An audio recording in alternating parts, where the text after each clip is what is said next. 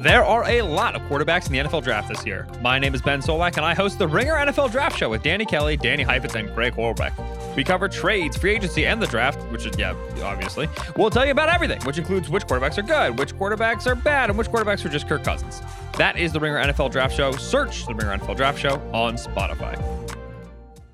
It's the Ringer NBA show presented by FanDuel. The road to the NBA Finals starts now, and FanDuel is the best place to get in on the action. Right now, you can check out the new and improved Quick Bets, which are back and better than ever for the NBA playoffs on FanDuel. Find out what you're looking for faster and easier with more props right at your fingertips. You can check out live bets like 3-minute markets and exclusive live bets like quarter player props, player assist combos, and more. So download the app today and bet with FanDuel, official partner of the NBA. The Ringer is committed to responsible gaming. Please visit rg-help.com to learn more about the resources and helplines available. And listen to the end of the episode for additional details. Must be 21 years and older, 18 and older in D.C., and present in select states. Gambling problem? Call 1-800-GAMBLER or visit rg-help.com. This episode is brought to you by Arby's. Arby's better not catch you slacking on snacking with their new 2 for $5 chicken wraps. And your choice of ranch, barbecue, honey mustard, and a bonus flavored called Incredible Value. You can't taste it, but boy, is it sweet. Arby's 2 for $5 chicken wraps are here for a limited time at participating locations. Visit an Arby's near you or order ahead on the Arby's app.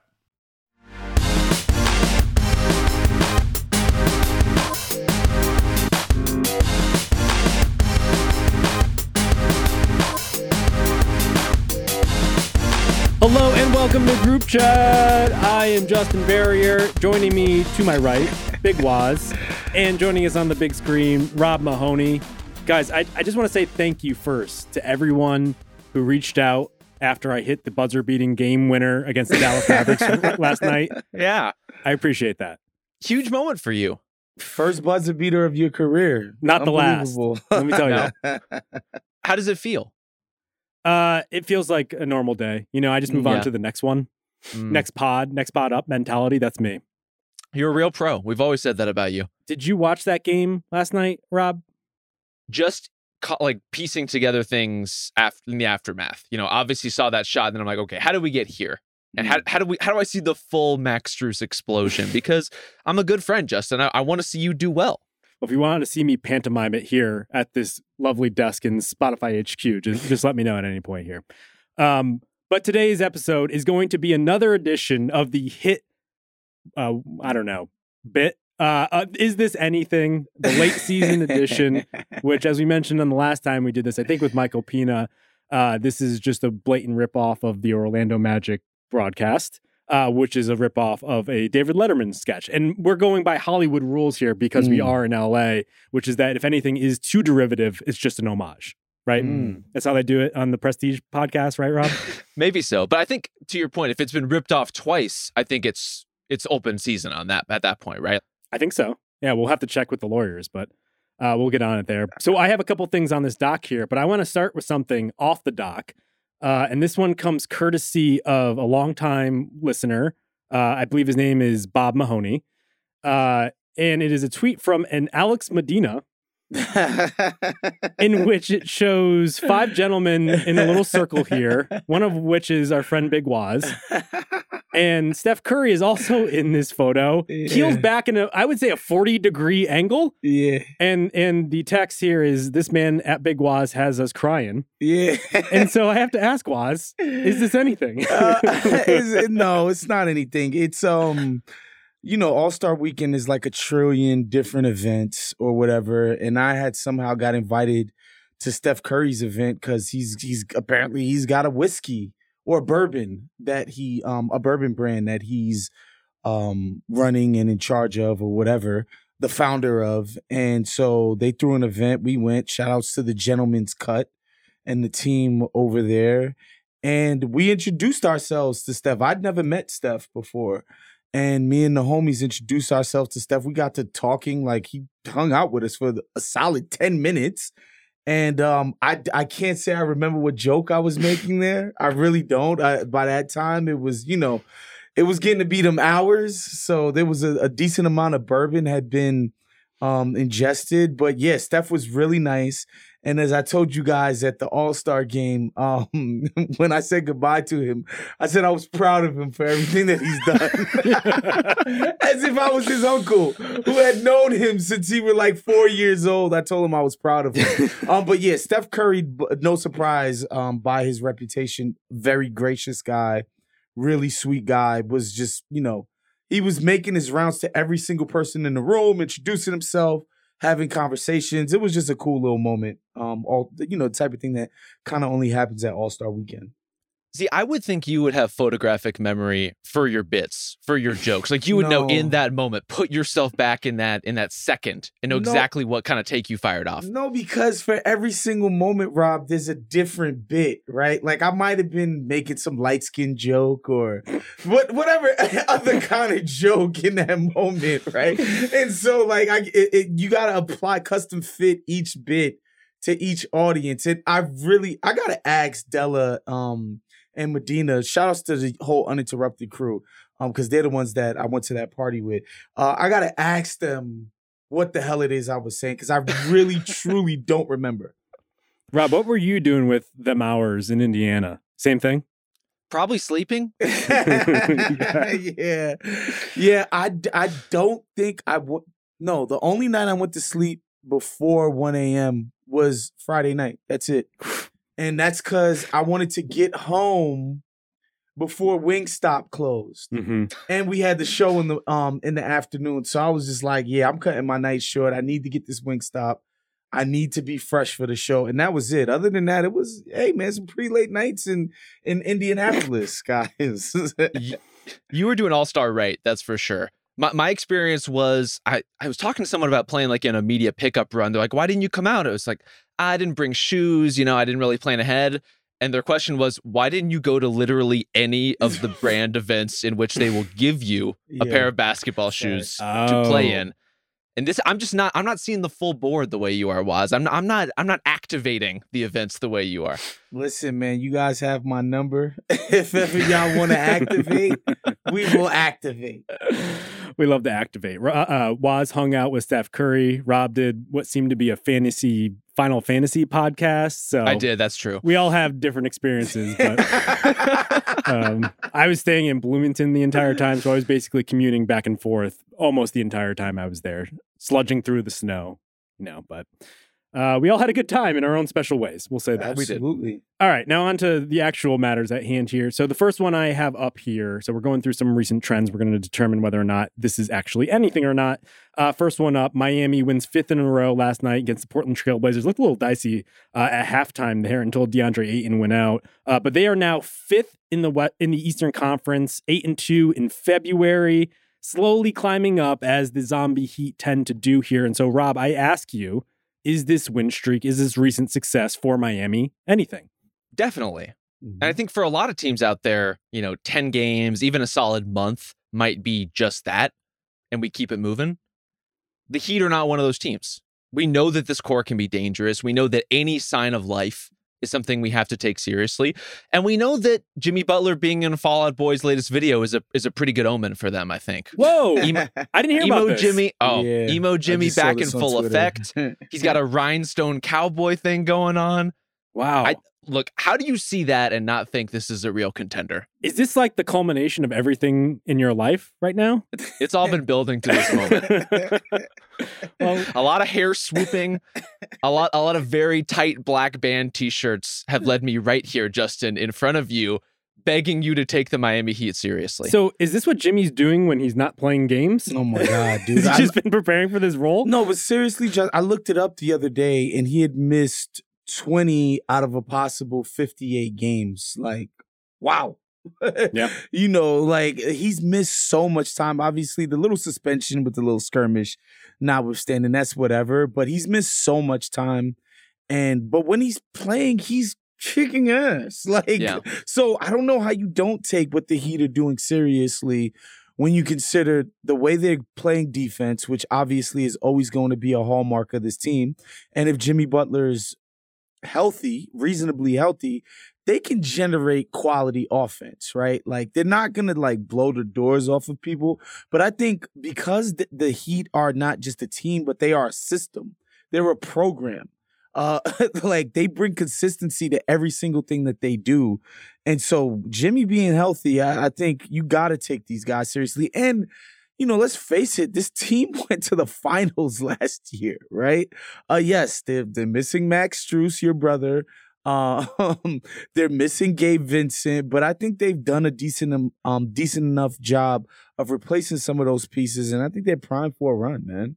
Yeah, the thing that jumped out to me last night against the Blazers was just how the ball just pings around with these guys. The amount of guys that they have that can dribble and pass, some of whom can actually shoot. I mean, a couple of them are a little shaky, but like the amount of just talent up and down the entire rotation at this point. It's like, it's one thing if Bam Adebayo dribble drives and kicks it out to a shooter. We're kind of used to that at this point, even though it is wild to say for one of the best centers in the league. It's another thing to see Duncan Robinson now do that with confidence. He's doing that pretty regularly at this point. And then it's another thing on top of that to see Nikola Jovic, a guy that we didn't know anything about, might be the tallest guy on this damn roster, functionally plays point guard. I guess they just kind of just throw out titles for some of these guys, but not only get the ball moving, but then relocate and actually hit a shot there. It's just like every single guy here is a little bit more varied and versatile than I think that what they had last year. So if you're going to be encouraged that they could be even better than what they were last season, I think it's that. Joe Cronin should be punching the air right now, Rob. So much regret over not getting Jovic in the building. Well, can I ask you this question though? Because I do think this brings us back to the bigger picture conversation with the Heat there. I do think, they are better on the margins here. I do find myself wondering as I'm watching some of these games, they are seemingly relying on Jimmy doing the superstar shit in the way that he did last finals. On the one hand, you could say, well, this is what Jimmy Butler does at this point. On the other hand, you could say, well, if he can't do that, if he's hobbled like he was later in the postseason, is Rozier really the guy that's going to step up and do that? I mean, they have more of these guys, but I'm not sure they really close the gap in terms of like having a secondary star, Rob. Yeah, they still don't really have that. And you get flashes of it from, Jaime Jaquez in particular. Bam will have great scoring nights. And I think it's had a pretty good season overall. The thing is, though, they're getting back into that plug and play Miami Heat way, where guys are out of the lineup all the time. Even, as you mentioned, was that suspension game. Jimmy's out against the Kings. And Jovic is out. They just won that thing going away. And that's very Miami Heat shit. It's also very Sacramento Kings shit. Who they have lost to competition. Yeah. Oh my God. They have lost to every team missing players this season. It's getting a little concerning. But seeing that from Miami is reassuring because they have made moves to kind of shore this thing up around the edges, especially at point. Getting Rozier, getting DeLon Wright, those are really important moves for them relative to what they were and really what they weren't getting out of Kyle Lowry earlier this season. Yeah, I think the only problem for the Heat is secondary scoring is not the kind of thing I think you can do by committee, right? Like when teams are rolling out Kyrie Irving and Devin Booker, and these are the secondary scorers, or Jaylen Brown, and, the Heat are like, it's Tyler Hero some nights, it's Jaime Jaquez other nights, is Bam Adebayo. I don't know that you can, have that role be filled by a platoon, if you will. And so, didn't they just do that and get to the finals? I know. They kind of undercut any sort of like rational thinking though. Yeah. They're sitting here 19th on offense in this stretch where they're 8-2, and yet here we are talking about how good the ball movement looks on their offense, right? I think the other concern is also just size. Like their center rotation right now is Bam and Kevin Love. And that became an issue farther down the line in the playoffs last year, especially against Nikola Jokic. I mean, the East is a little bit downsized at this point because Embiid isn't there. I mean, maybe the Cavs and whatnot. I don't think a lot of teams have the offensive juice plus the size in the way that you would be worried about if you're Miami. But I think farther down the road, it could be an issue. But the defense is rock solid again, second in this whole stretch that they've been on.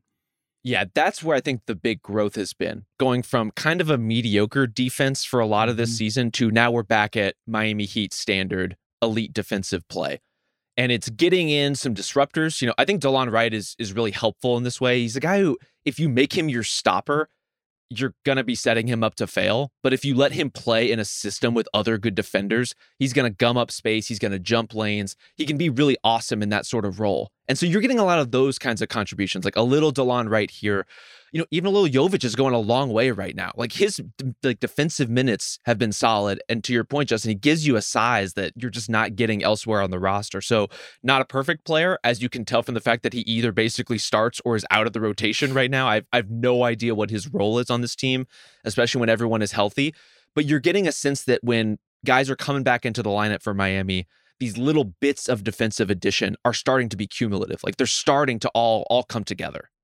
And we say it all the time, like a weakness only matters in so much as your opponent can exploit it, right? And what Eastern Conference team do we have confidence can exploit it? I think the Knicks, they have a nice big man rotation in Hartenstein and Mitchell and Julius Randle. And those guys are really physical guys, right? Like they're going to try to beat you with their size, but I don't think anybody's like, oh, the Knicks are going to out physical the Heat in a series. Well, if OG is healthy, is OG as big fair. as Bam? Yeah, no, that's fair. And that is a brand new component to the team that didn't exist last year. But again, if you go down, the Celtics who are killing everybody, nobody thinks they're going to out-physical any team in the playoffs, right? Like this is a finesse team. They're going to shoot the ball at you. They're not going to just, sort of batter and bruise you. And then, of course, Milwaukee, who I think like Brook Lopez and Giannis, these are legitimate physical guys that I don't know why we should have the confidence that by the time the playoffs come, their offense will round in such a well-oiled machine that they can exploit these kind of size weaknesses that other opponents might have. So I don't know that it'll even come up, is what I'm saying. I think the Knicks are the most compelling of those teams, in part, not just because of the physicality, but what they can do on the offensive glass. Yes. That's where I would be worried if I were in Miami's position. Old school Knicks Heat playoff series. They're at the 4-5 right now, so we might get that. Let's run it back. The Pat Riley Bowl. But this is a good segue into the related question here is a lot of these teams are jumbled up 4 through 8 in the East here. The Knicks, Heat, Sixers, Magic, Pacers. That's where it looks like right now in the standings. They're about a game apart, a little bit more. Rob, which of these teams are jumping out to you as the one you're the most confident in? Like if we bring out the confidence meter yet again, as we tend to do when we run out of other sticks, which one do you feel most confident in going down the stretch? Is this meter 1 to 5 or 1 to 10? Whatever you want. Whatever the high end of the meter is, to me, is the Knicks. Their situation is so injury driven, but when their guys are healthy, they're better than these other teams, at least in their current. We're thinking about the Sixers without Joel. That's a longer term injury we have to think about differently. The Heat, I believe in what the shape of this is right now, but all of their offensive limitations that we've outlined are not really changing. They're just a good defensive team now in a way that they weren't earlier in the season. So I like all these teams. I just think the Knicks have proven themselves, and they deserve some benefit of the doubt in ways that, the Magics and the Pacers and even the Sixers, especially the Sixers right now, do not. Yeah, I mean, for me, I put the Knicks and the Heat pretty close to each other, and I'm going to give the slight edge to the Heat because, as you guys know, I'm obsessed with past performance, and the team went to the freaking finals last year, right? And of course, I have the utmost confidence in Spo, who, like LeBron said, is worth every single penny. Jimmy Butler being who he is, the culture, all of that stuff matters. But the Knicks, man, what they're going to bring when they're fully healthy in terms of just an identity that is so clearly defined. And then, of course, they got the home crowd. Like, I just think the Knicks they're definitely going to be a tough out. But the Heat, to me, you got to respect what they've already achieved. If the Knicks are healthy, I would choose the Knicks. I'm just not sure what's going on with Randall. We expect OG to be back here at some point. We heard Randall talking about, this thing might be worse than we originally thought. And so that's not great. But I do think you guys made the point there, which is like the Knicks' physicality is just like intrinsic to who they are. And if anything, they've doubled down on that again and again with some of the moves that they made there. And what we saw last postseason was the Heat kind of bullied the teams that could be bullied, the Bucks first and foremost. I just don't think you're going to do that to the Knicks. And so they wouldn't have that sort of psychological, physical advantage over a team like the Knicks. So I put the Knicks first and foremost. But again, like, goddamn Heat, man. They do this every freaking season. We count them out. Plus 0.7 point differential. And here they are just climbing, peaking at the right time yet again. Take that, nerds.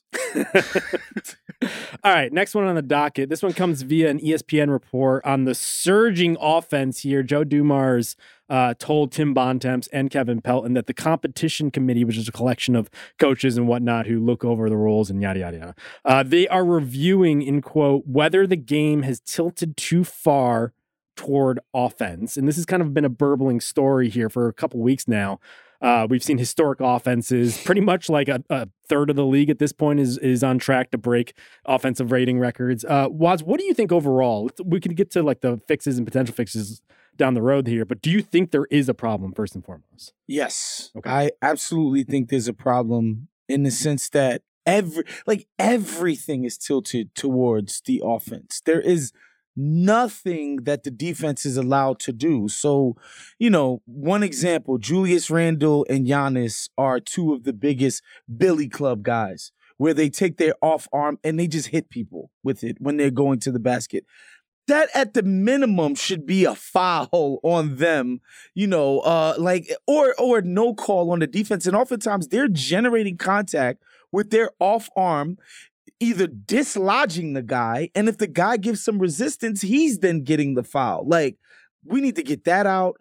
I think some of when the ball handler sort of forces the contact, a lot of the Shea stuff that you see a lot, like when they're initiating the contact, like, diverting from their natural path to the basket to throw a shoulder into a guy, contact occurs, and then they shoot it, and the ref's like, oh, that's a foul. We got to get that out too. And then so obviously those become free throws and those become fouls, but then defenders, they respond to that and they just sort of give these guys the right of way after a point, right? And I think those are the kind of things that can be shorn up where it's just like, don't call it a foul. Every single piece of contact doesn't have to be a foul on the defense, and especially when guys are doing these unnatural movements to draw the contact. Guys on the defensive end need to be able to move their feet and guard.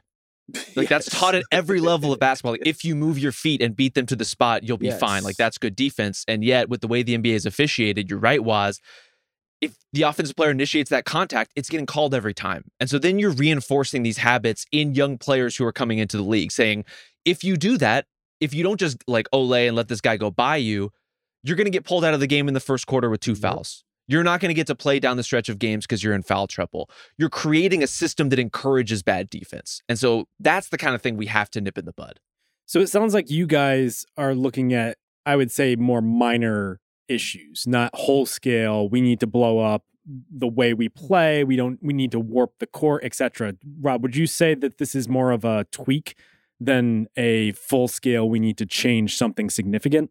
Well, I think you start that way. Yeah. And if you're not getting the desired effect, then you start looking at the more significant action. But Adam Silver's NBA is pretty incrementalist for the most part. I don't think we're changing the geography of the court in terms of the way the game is played overnight.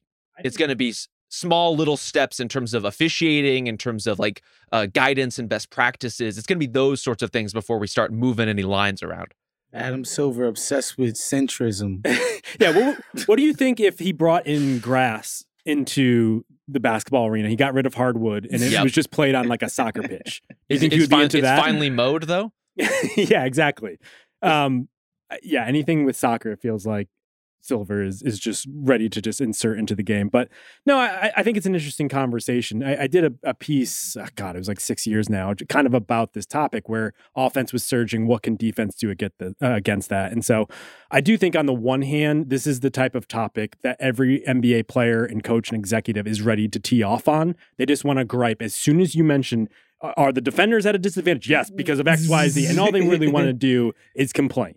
And so I'm sensitive to the fact that like this is the type of thing that might be overblown as a result of this. But I do think if you looked at the history of the league, like it is fascinating to see the smallest of tweaks and how much they end up affecting the game here. And so on the one hand, if it's something minor like you guys are explaining, I'm all for that. But I do think if you start changing the literature and how the game is actually played, I do think there could be some unintended consequences. I'm worried about going too far in the other direction, ending up back with the Pistons just clobbering teams in like 80 to 85. So I don't think we'll ever get back to that because these guys are just way more skilled, right? Like there's way more shooting and all of that stuff. I don't think NBA players have gotten this much better at making tough shots. I think the game has gotten to a place where they're able to generate more easier shots and looks because of the rules and because of how limited defenders are. Because even like, and people started complaining about this 3-shot foul. I'm not the first person, but like the way we were just giving away these 3-shot fouls, which inevitably turns into what? Don't even contend the threes in a league that possesses the best shooting it's ever had, right? And so I think a lot of these things become compounded over time where people, again, learn the rules. Like if I get even close to this shooter, he's going to get a foul call and get 3 free points. And then if I don't, this guy is a high-quality shooter and he's going to can it, right? Where back in the days, you didn't have to give a hard closeout on Charles Oakley and Dale Davis. Like, it just wasn't the case, right? Like, now you do. But we need to give people the opportunity to actually make that hard closeout. So I accept that offenses are going to be way better than they were in 1999 when the Knicks beat the Heat in 5 games in the first round, right? I accept that. Like, again, I reference that game because it's like something that's just core to my memory. And the final score was 78-79. That's insane, dude. And so I just think these rules need to be tweaked to let defenders defend. Let these highly skilled people have to make highly skilled plays to score. That's all I'm saying. We want to change the terms of engagement, like on the ball, right? At the point of attack, Yes. What are people allowed to do versus what is being taken away by the rules? That's, I think, what we want to change more than anything. Anything more elaborate than that, you're changing the strategy of how the overall game is played, post-entry angles, driving angles, the entire spacing apparatus of every offense if you start doing anything more dramatic than that. So let's start small. Let's see what kind of gains can be made with that, and we'll go from there. Just another thing. Just some, like, these things just kind of creep in and aid in giving the offense these advantages. Like, for instance, the freaking carry rule. That just does not exist anymore and makes it so that like their movement is better and easier because they could just carry the ball. Like, it's crazy, and again, like, I think by itself, that carry rule is not a big deal, but taken in concert with all these other things that are just creeping again in the direction of the offense, always, nothing ever creeps in the direction of the defense, then that's how we get games, that end up in the 150s in regulation. If you can carry the ball and the guy setting the screen can move on the screen It's and the court is insane. spaced because everyone can shoot, like, you will just never stop people from getting to the rim. I guess devil's advocate is that a lot of these things come down to the subjective opinion of the refs in order to key in on it, one, and then enforce it. And so you could have points of emphasis, but as we see year and year and year, they do all this stuff over the first 2 months of the season, and all of a sudden they dissipate later on. I do want to talk about the more extreme option here, just for the sake of conversation, because Kirk Goldsberry had this thing in his book Sprawl Ball a few years ago that kind of made the rounds on Twitter the other day here, where changing the court so that you practically take away the corner three, but you extend the top of the three-point arc out. And that was something that when I did the story a few years ago, you constantly heard about. There's just so much space to cover. It's an impossible task as a result of that. Now, on the one hand, this does probably maybe force you to cover more space, because if guys are hitting deeper threes, then you're just guarding farther out into the midcourt. But on the other hand, it takes away the corners. You would presumably see more post play or more varied post play as a result of this. So do you guys have any interest in seeing something like this instituted, considering that I think a lot of what we're seeing now in the All-Star game kind of like brought this to the forefront more than anything? Guys are just jacking from deeper than ever before. See, I don't think you would see more varied post play. I think if anything, the development, if that was the spacing and the alignment of the court, you would have shooters, as you alluded to, Justin, spacing out further and further, standing up, and it's going to turn into a one-on-one drive from the top of the floor. But in terms of like helping in the post, I don't know. I worry about those sorts of ripple effects. I understand that it could open up space more theoretically, but we're seeing a lot of research right now that three-point shooting in the NBA is kind of hitting its point of diminishing returns, like enough iffy to slightly below average shooters are shooting that the spacing isn't that real. Right. And so I think what would happen is guys who are, career 33.5% three-point shooters are going to be spotting up 4 feet behind the line, and someone's not going to be guarding them, and they're going to be taking a lot of those shots. And that's going to be kind of what a lot of NBA offense becomes if that's the spacing of the court. Yeah, I'm not interested in warping the court, honestly. I think that might be a step too far for me. Just because I don't think that's the actual problem. I don't think it's that corner threes are too close. I really don't think that. I think the threes that are being generated is because people have to overhelp on these drives. Because people cannot guard a dude one-on-one. You can't put your hand, you can't do this. You can't touch the guy's waist while he's trying to score above you from 3 feet away. And for the listener, Waz just battered me in the arm there. I just hit him with a Call forearm. a foul. A forearm shiver. The Billy Club came out. Ric Flair style. I just don't see the warping of the court as necessary. I think these 3-point looks that are generated are downstream of other problems. Yeah, one thing I am worried about, and maybe this is too soon, is what the next evolution of 3-point shooters looks like. Like right now, we're at the point where we're ushering in bigs who have come in having shot the three pretty regularly, if not in college and in high school, then in AAU before that. Like, I do wonder if we're just going to get better and better at that, and thus things drift farther and farther out there. And so maybe I'm thinking too far ahead, but that I think is something that we need to worry about down the road there.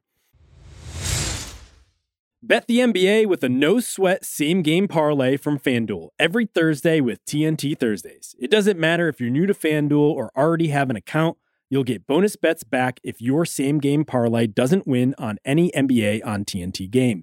NBA same-game parlays are the perfect way to combine your bets for a chance to score a bigger payday. So we're looking at Wednesday night slate in the NBA, and we're looking at specifically the last game between the Lakers and Clippers at Crypto.com while they are co-tenants. Clippers moving to the Intuit Dome, the beautiful Intuit Dome, next year. And so I like the Lakers actually in this one getting 3.5 points. I believe they are, in air quotes, on the road in their own arena. So let's go with the Lakers. LeBron James loves to make history. Why not win this game in the last opportunity as roommates with the Clippers? And I also like D'Angelo Russell, 20 plus points in this one. That's about what he's averaging over the past few games here. That's at plus 120. So lock that in for your parlay.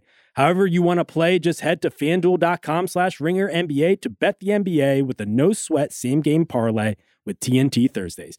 That's FanDuel.com/RingerNBA. Make every moment more with FanDuel, an official sports betting partner of the NBA. Must be 21 plus and present in select states. Gambling problem? Call 1-800-GAMBLER or visit theringer.com/RG. Minimum 3-leg parlay required. Refund issued as non-withdrawable bonus bets that expire 7 days after receipt. Max refund $5 unless otherwise specified. Restrictions apply. See terms at sportsbook.fanduel.com. This episode is brought to you by Arby's. It's 3 p.m. and dinner is still hours to come. Maybe lunch didn't quite hit the spot. That's where the new 2 for $5 chicken wraps from Arby's come in.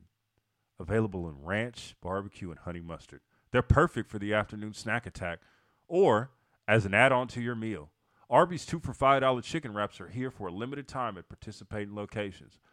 Visit an Arby's near you or order ahead on the Arby's app. This episode is supported by State Farm. Man, I remember when I first got into a car accident, it was pure frustration because I did not have State Farm. And now that I do have State Farm, it is an exclamation of pure joy. But the only words that you need to remember are, like a good neighbor, State Farm is there. State Farm has options to fit your unique insurance needs, meaning you can talk to your agent to choose the coverage you need, have coverage options to protect the things you value most, file a claim right on the State Farm mobile app, and even reach a real person when you need to talk to someone. Like a good neighbor, State Farm is there. Learn more at statefarm.com. This episode is brought to you by Visible Wireless. Want a wireless provider that always brings its A game? Switch to Visible, the wireless company that makes wireless visible.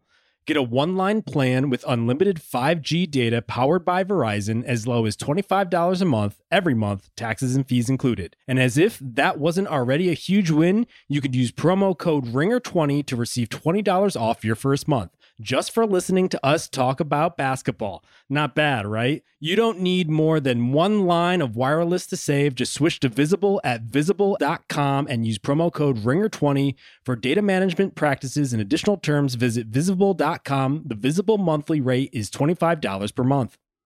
All right, shall we move on? to another uplifting tale, which is that as we record this on February 28th, the Wizards and the Pistons both have the same exact record, 9-49.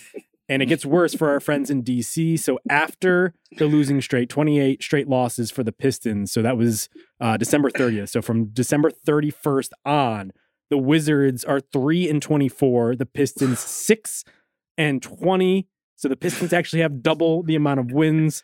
That should be the Wizards. 7-19 too. But alas, there's an officiating conspiracy to deny this valiant young team its rightful win against the Knicks. They're coming on. Let me tell you. And I find myself honestly gravitating to watching Pistons games these days, if only because a lot of teams are just like fixed assets at this point. Like the Pistons are trying different things. You get to see Cade with some actual shooters. Although, goddamn, Monty Williams going back to the starting lineup with Beef Stew and Duran in the front court with minimal spacing, but they're rising above it regardless. Cade looking good, y'all. Cade does look good. He's looking good. And so they're very watchable. And the Spurs, who are also very bad, like the Wemby experience makes that very watchable. Yeah. But the Wizards, that's not a thing. They break me a little bit every time I watch them. That's not a thing. So are the Wizards worse than the Pistons? 100%. They're very bad. And like, especially right now, like Bilal Coulibaly's out too. So it's like, what am I even watching? Like, this is much more Corey Kispert than I bargained for, like checking in on this random Wizards game. I can't say I'm enjoying it. I can't imagine Jordan Poole, newly minted reserve of the Washington Wizards, is enjoying it much either. Their best player is Kyle Kuzma, who I love. I love Kyle Kuzma. He can do no wrong in my eyes, to quote another maniac. But he's not a wing player. He's not a ball handler. He's like, he can do those things in spot minutes, but like, they don't have a dribbler of the basketball. They don't have a playmaker, an initiator. They have Tyus Jones. Have some respect. The assist to turnover ratio. How dare you? Always strong. 17 assists against the Warriors last night. This is how you know respect. It's bad for the Wizards. It's that they are now starting Marvin Bagley at center, who wasn't good enough to really get rotation minutes, or actually was good enough to get rotation minutes in Detroit, but then they cast him aside in order to open up cap space down the road. Can we talk about Marvin Bagley for a second? Because this is really the through line of this whole conversation. The Pistons traded Marvin Bagley with 2 second-round picks and Isaiah Livers for Gallo and Mike Muscala. Mm-hmm. They already waived Gallo. The Pistons did. They're about to waive Mike Muscala. So that means Detroit gave up 2 seconds, Isaiah Livers, and a bunch of buyout money just to not pay Marvin Bagley the $12.5 million from a contract they gave him. Yeah. And now he's starting for the Wizards. Well, they needed to open up cap space, you know? I guess. And by the way, all the heavy hitters want to go to Detroit. And by the way, shouts to Trey. He is a capable steward of an offense. He's a caretaker. Yeah. He's a game manager. He's not a threat with the ball. Okay. And like, they don't have any threats. Like, it's nuts. And as much as Cade, you know, he was the turnover machine for large stretches of his career to start. But like, when he has the ball, it's like, oh, this is a real guy who's a threat to do something, who's a threat to drive it, who's a threat to hit the open man right away. Like, he's a threat. Like, the Wizards just... Jordan Poole, like, that was his role. It was like, oh, we got some juice on the ball with Jordan Poole, whose contract already looks horrendous, man. It's really crazy. Yeah, he's coming off the bench now. I have to say, in a bench role against other teams' reserves, not bad, but that's probably not what you want for the guy. So, and that's another thing I want to say about the Jordan Poole deal is it's just crazy how things change so quickly. So when he signed his deal, he got that deal. Simons got that deal. Hero got that deal. And around the time, because they all got like pretty much the same deal, and around that time, everybody assumed that Jordan Poole was the one that made kind of the most sense. Like, he was the one most worthy of that deal. And I would say he's the third of those three now in terms of reputation, which is just crazy. He's probably one of the worst players in the NBA this year. I actually don't think it's much of a debate. No. But it is great to see Cade kind of show up here.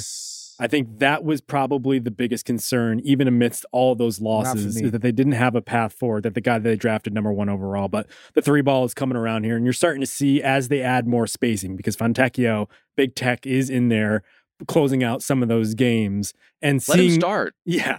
Bring him back no into the starting lineup. Why is Sarr Thompson in there, especially when you're going to play 2 bigs? It makes no fucking sense. But well, I think your priority should be, we got to play Sarr Thompson big minutes. Sure. And there was a stretch in January where he wasn't playing that much that was very confusing. He's now back into a big minute role, which is, I think, really important for them developmentally speaking.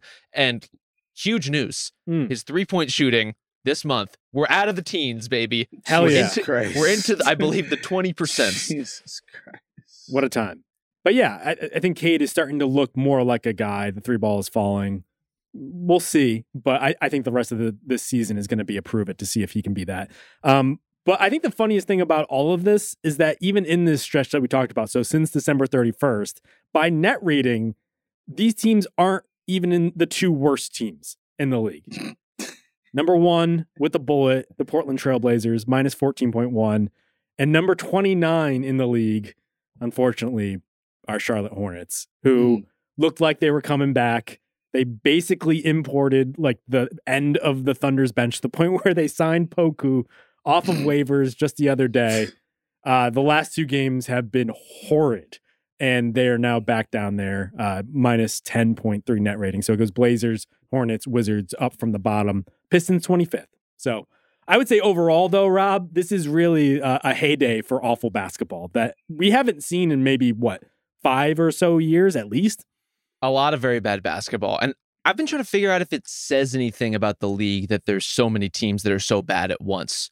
I don't know what the unifying theory is there. I don't know if, some of these teams are so far behind and they're looking at even the play-in and saying, like, we can't even compete with those teams. Why would we even try for that? And therefore we're slumming it. But I don't know. It seems like the Hornets, they tried to win games. They even did win some games, maybe too many games over this last couple weeks.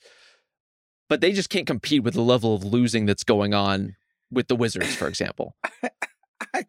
I'm not too alarmed by it. It's like, okay, there's like 5 to 6 teams that are just completely joke of teams right now, where any team that's like 8th or better in the play-in, if they play these guys, they should expect to blow their doors off. But, it's getting to be that a certain point of time in the season, these guys are professionals, but how can you convince everybody on the Wizards, besides their paycheck, that like what they're doing is meaningful on a night-to-night basis? And I think that affects the actual play that you see out on the floor. Like, these guys are human beings. Like, they understand what they're doing doesn't matter and has no consequence, right?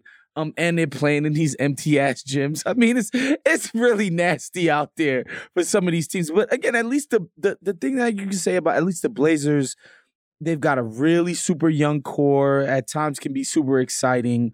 The Hornets, I mean, LaMelo Ball still can't play. He can't get on the court. Brandon Miller, though. Brandon Miller can really play. He's the real deal, right? So it's just the Wizards that are completely hopeless. And we haven't gotten into the March and April stretch yet where like one of these teams is randomly going to go 500 over 12 games or so, and they're going to juice their place in the standings more than they should, but that's going to happen for at least one of these teams. If the Wizards go 500, they're going to double their win total. It could be an exciting month. Yeah, I think if we were to take a step back, obviously we don't support this, but this is actually strategically not the worst move. I know the draft is billed as not having all these superstars coming up in the next one, but like if the league is top heavy, and as we've seen, it's particularly in the West, like some of these conferences are going 10 deep. Even the East is looking pretty fierce at this point. It actually long-term probably is in the benefit of some of these teams to bottom out in order to get better down the road, not time themselves trying to scratch into the play-in race when a team like the Pacers is just like kind of just taking off here. I will say though, I think ultimately we are in line for maybe the worst bottom of the league that we've seen in a very long time here. So dating back to 02-03, there have been 3 other years in which 3 teams have had under 20 wins. It's 04-05, 08-09, and 14-15, which gave way to the Karl Anthony Towns, Jahlil Okafor draft, if you remember. Currently, the Pistons, Wizards, Spurs are on track to finish under 20 wins and significantly under 20 wins.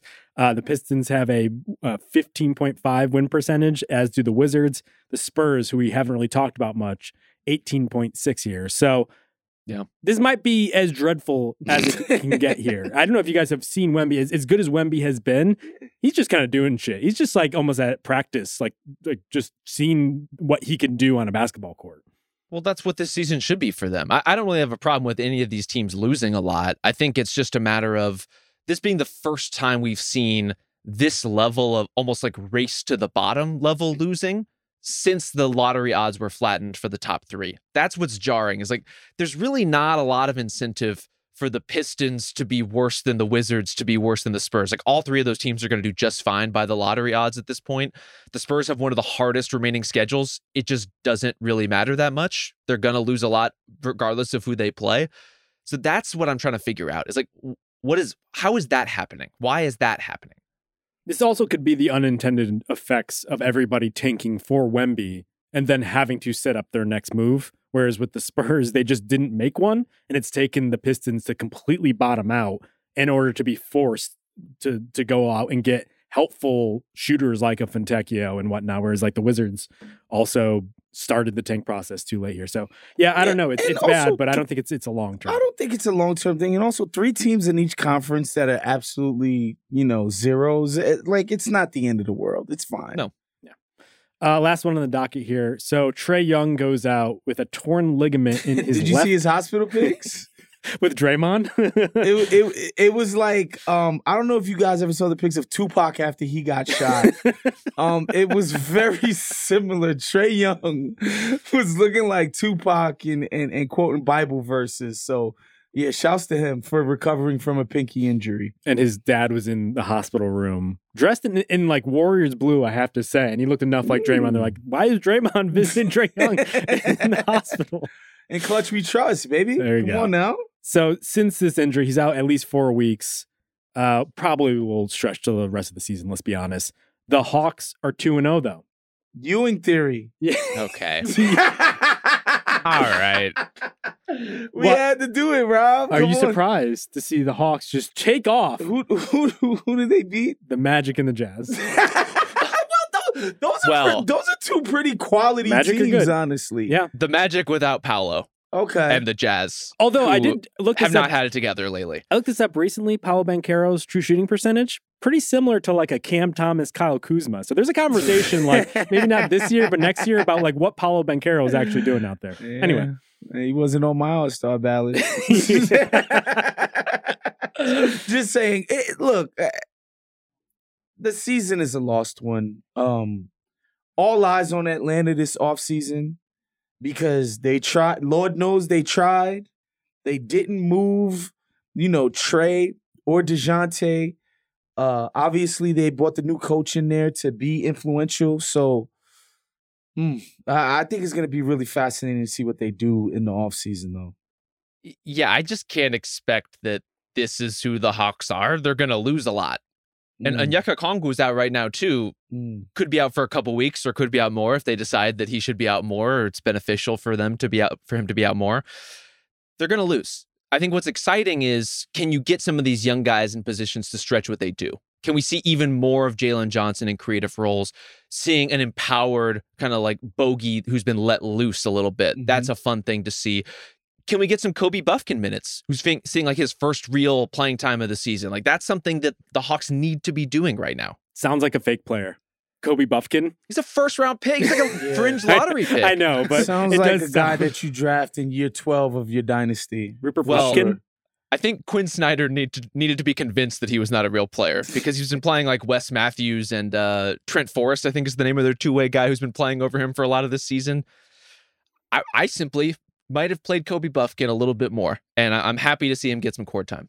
I will say this is just another spotlight on our guy, Jalen Johnson. Rob, the Prophet Mahoney, brought to us before the season started what a prospect this guy is. And I marvel every time I watch this guy. He's basically what people wanted John Collins to be. Yes. Because Yeah. he plays with such force. Mhm. Like when in the NFL, they talk about running backs that kind of fall forward because there's so much momentum because they're so big and physical that they gain in a few extra yards. Like people just bounce off of Johnson going at the rim.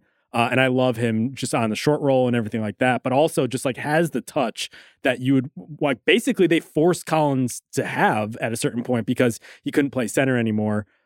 Just like hits enough three balls, isn't going to do that at volume, but also the passing, like just 6.5 assists over the past 2 games. Like this guy's a player, if not like a potential all-star down the road here. And so I don't know if it's Trey who's going to be his partner there or if it's going to be Murray. There's probably going to be a choice this offseason, but I do think a guard plus him is a pathway to the future. It's a pathway, and I think what's exciting about Johnson is there is a size of opponent of wing or forward who'd be guarding him who just can't do a thing about a guy who's that big and that athletic and that fluid. And you saw that against the Jazz. Like he was just getting anywhere he wanted in terms of into the lane, collapsing the defense, spraying out. He's a good passer. That's a really exciting kind of player to pair with either whatever the platonic ideal of Trey or DeJounte is, like whatever you think the best case version of either of those players are. Johnson can fit with them. And he can fit in a lot of different versions of this team going forward, where we've seen, DeAndre Hunter in there with him. We've seen Sadiq Bey in there with him. All of it kind of works. He really is a great piece to have at this stage of construction where you need to have your options open. If you're Atlanta, you need to have a lot of different paths forward, but all of them can include him. The stabilizer. Yes. But I think we do have to have the question, Waz, which is like, if you had to make the choice, if it seems like we're heading in that direction, are you building forward with Murray or Trey? Trey's obviously the more dynamic offensive player, but he's the pricklier sort. He's had problems dealing with other guys, like getting the ball and whatnot. Like, are you trading one or the other? Is there one that you would lean toward? I'm moving away from both. I'm getting off of both and starting to rebuild. There you go. I'm looking at guards in the draft this year, perhaps a Bronny James or something. And he's available. I'm getting rid of both and starting over. I got my Jalen Johnson. I have a front court piece that I really love. I even like Okongwu. I still have a soft spot for Okongwu. I just think you can get some real stuff for these guys coming in. Perhaps you even trade them for other young guys instead of just mainly draft picks or whatever. But I would move on from those cats, them both, because it's just what's the proof that these guys are going to be part of something substantial in Atlanta? And Trey in particular, I just think he's been treated like the boy prince since he got there, and it just hasn't worked out. And so you can't come in and say, Trey, you got to be somebody completely different in the franchise that's been kissing your ass the entire time you've been there. So I think he needs a new start, and I think Atlanta should just move on. It hasn't worked. There's no other way to put it. What do you think, Rob? One or the other? I would still pick Trey. I get all the concerns. I get all of the limitations of his game. I just don't think Atlanta has the appetite for that kind of teardown, that sort of patience. Really tough thing to swallow after the sorts of seasons they've had the last 2 years. So I would still invest in Trey and Johnson as your guys. I would see what options are available for Murray. I want to find a bigger role for Bogdanovich if he wants to be a part of this team going forward. So like that's kind of the core that I would eye along with Okongwu, and then see how you can round out around that. But it's telling that any of these scenarios, I don't feel great about it. They've really dug themselves into a hole by investing in this backcourt. And whatever trade they could make to get out of it is not going to be seamless. It's not going to be perfect. They might get a good young player, but one who also has their own questions coming out of their own rebuilding situation that didn't quite work. So there's just no great solutions here. By the way, I want to commend Atlanta for even trying, right? They built a team. They caught lightning in a bottle. They advanced pretty far in the playoffs before they thought that they could. And then, at a certain point, that kind of got scaled. And then they said, yo, let's double down. Let's trade for DeJounte Murray. Like, that took guts to do. But it hasn't worked. At a certain point, like, I admire the guts.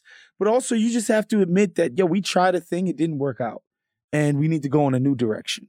Have I floated my theory that the player empowerment era just completely made the next generation of young stars coming into the league just like kind of, they gave them too much power too soon? Because if you looked at like Zion, Luka, Trae Young, like there's a lot of off the court like trying to wield power too soon sort of issues. And now I will say, having been there for the formative days for Anthony Davis, like there were times where like his father was going around saying some wild shit in the bowels of that arena. And so like this is kind of a tried and true just formula. Before that, it was LeBron James probably wielding too much power in Cleveland. So it might just be a small market thing. But I will say, like, those guys kind of went over their skis a little too soon here. And now we're at the point where it's like, oh, my team isn't ready for it. It's because you fucking, like, you're with Luka in particular, like maybe you asked for too much too soon. Just throwing it out there. Can you blame them? No, but so maybe it's as much about the environment too, about giving those guys too That's much. what I would say. Yeah. I would say a lot of these teams, you know, when New Orleans finally sacked up and was just like, yo, Zion, we're done, like, letting you push us around. We're putting you on a trade block. We're signing you to an extension that's extremely incentive laden. Like, they finally showed some guts. Like, it's just teams had to show some guts because not everybody's as good as LeBron and KD. Like, even if they're your franchise guy, not all franchise players are built equally. And so this idea that you can't identify the fact that, yes, although Trae Young might be the best player on your team, you do not need to treat him the way the Lakers treated Kobe. I mean, like, this shit seems so obvious to me. You know what I mean? I can't wait for the Bronny James, Jalen Johnson pick and roll. That's going to be It's fun. going to be sweet. Too sweet. All right, that's it for us. We'll be back on Sunday. No Rob on Sunday, and so Waz and I planning something special. We'll figure it out here. What do you think about doing a live show from Jumbo's, the clown room? I don't know what that is. It's a strip club. Oh, wow. Okay. So we'll get back to you on that. Until then, thank you to Isaiah Blakely on production. Thank you to Ben Cruz. We'll see you then.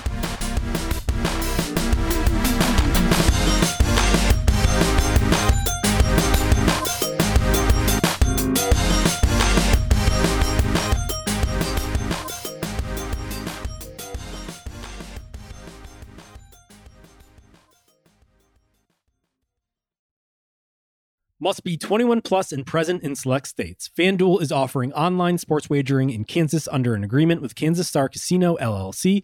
Gambling problem? Call 1-800-GAMBLER or visit FanDuel.com/RG in Colorado, Iowa, Kentucky, Michigan, New Jersey, Ohio, Pennsylvania, Illinois, Tennessee, Vermont, and Virginia. Call 1-800-NEXT-STEP or text NEXT-STEP to 53342 in Arizona, 1-888-789-7777 or visit ccpg.org/chat in Connecticut, 1-800-9-WITH-IT in Indiana, 1-800-522-4700 or visit ksgamblinghelp.com in Kansas, 1-877-770-STOP in Louisiana, visit mdgamblinghelp.org in Maryland, visit 1-800-GAMBLER.net in West Virginia or call 1-800-522-4700 in Wyoming. Hope is here. Visit gamblinghelplinema.org or call 800-327-5050 for 24/7 support in Massachusetts or call 1-877-8-HOPE-NY or text HOPE-NY in New York.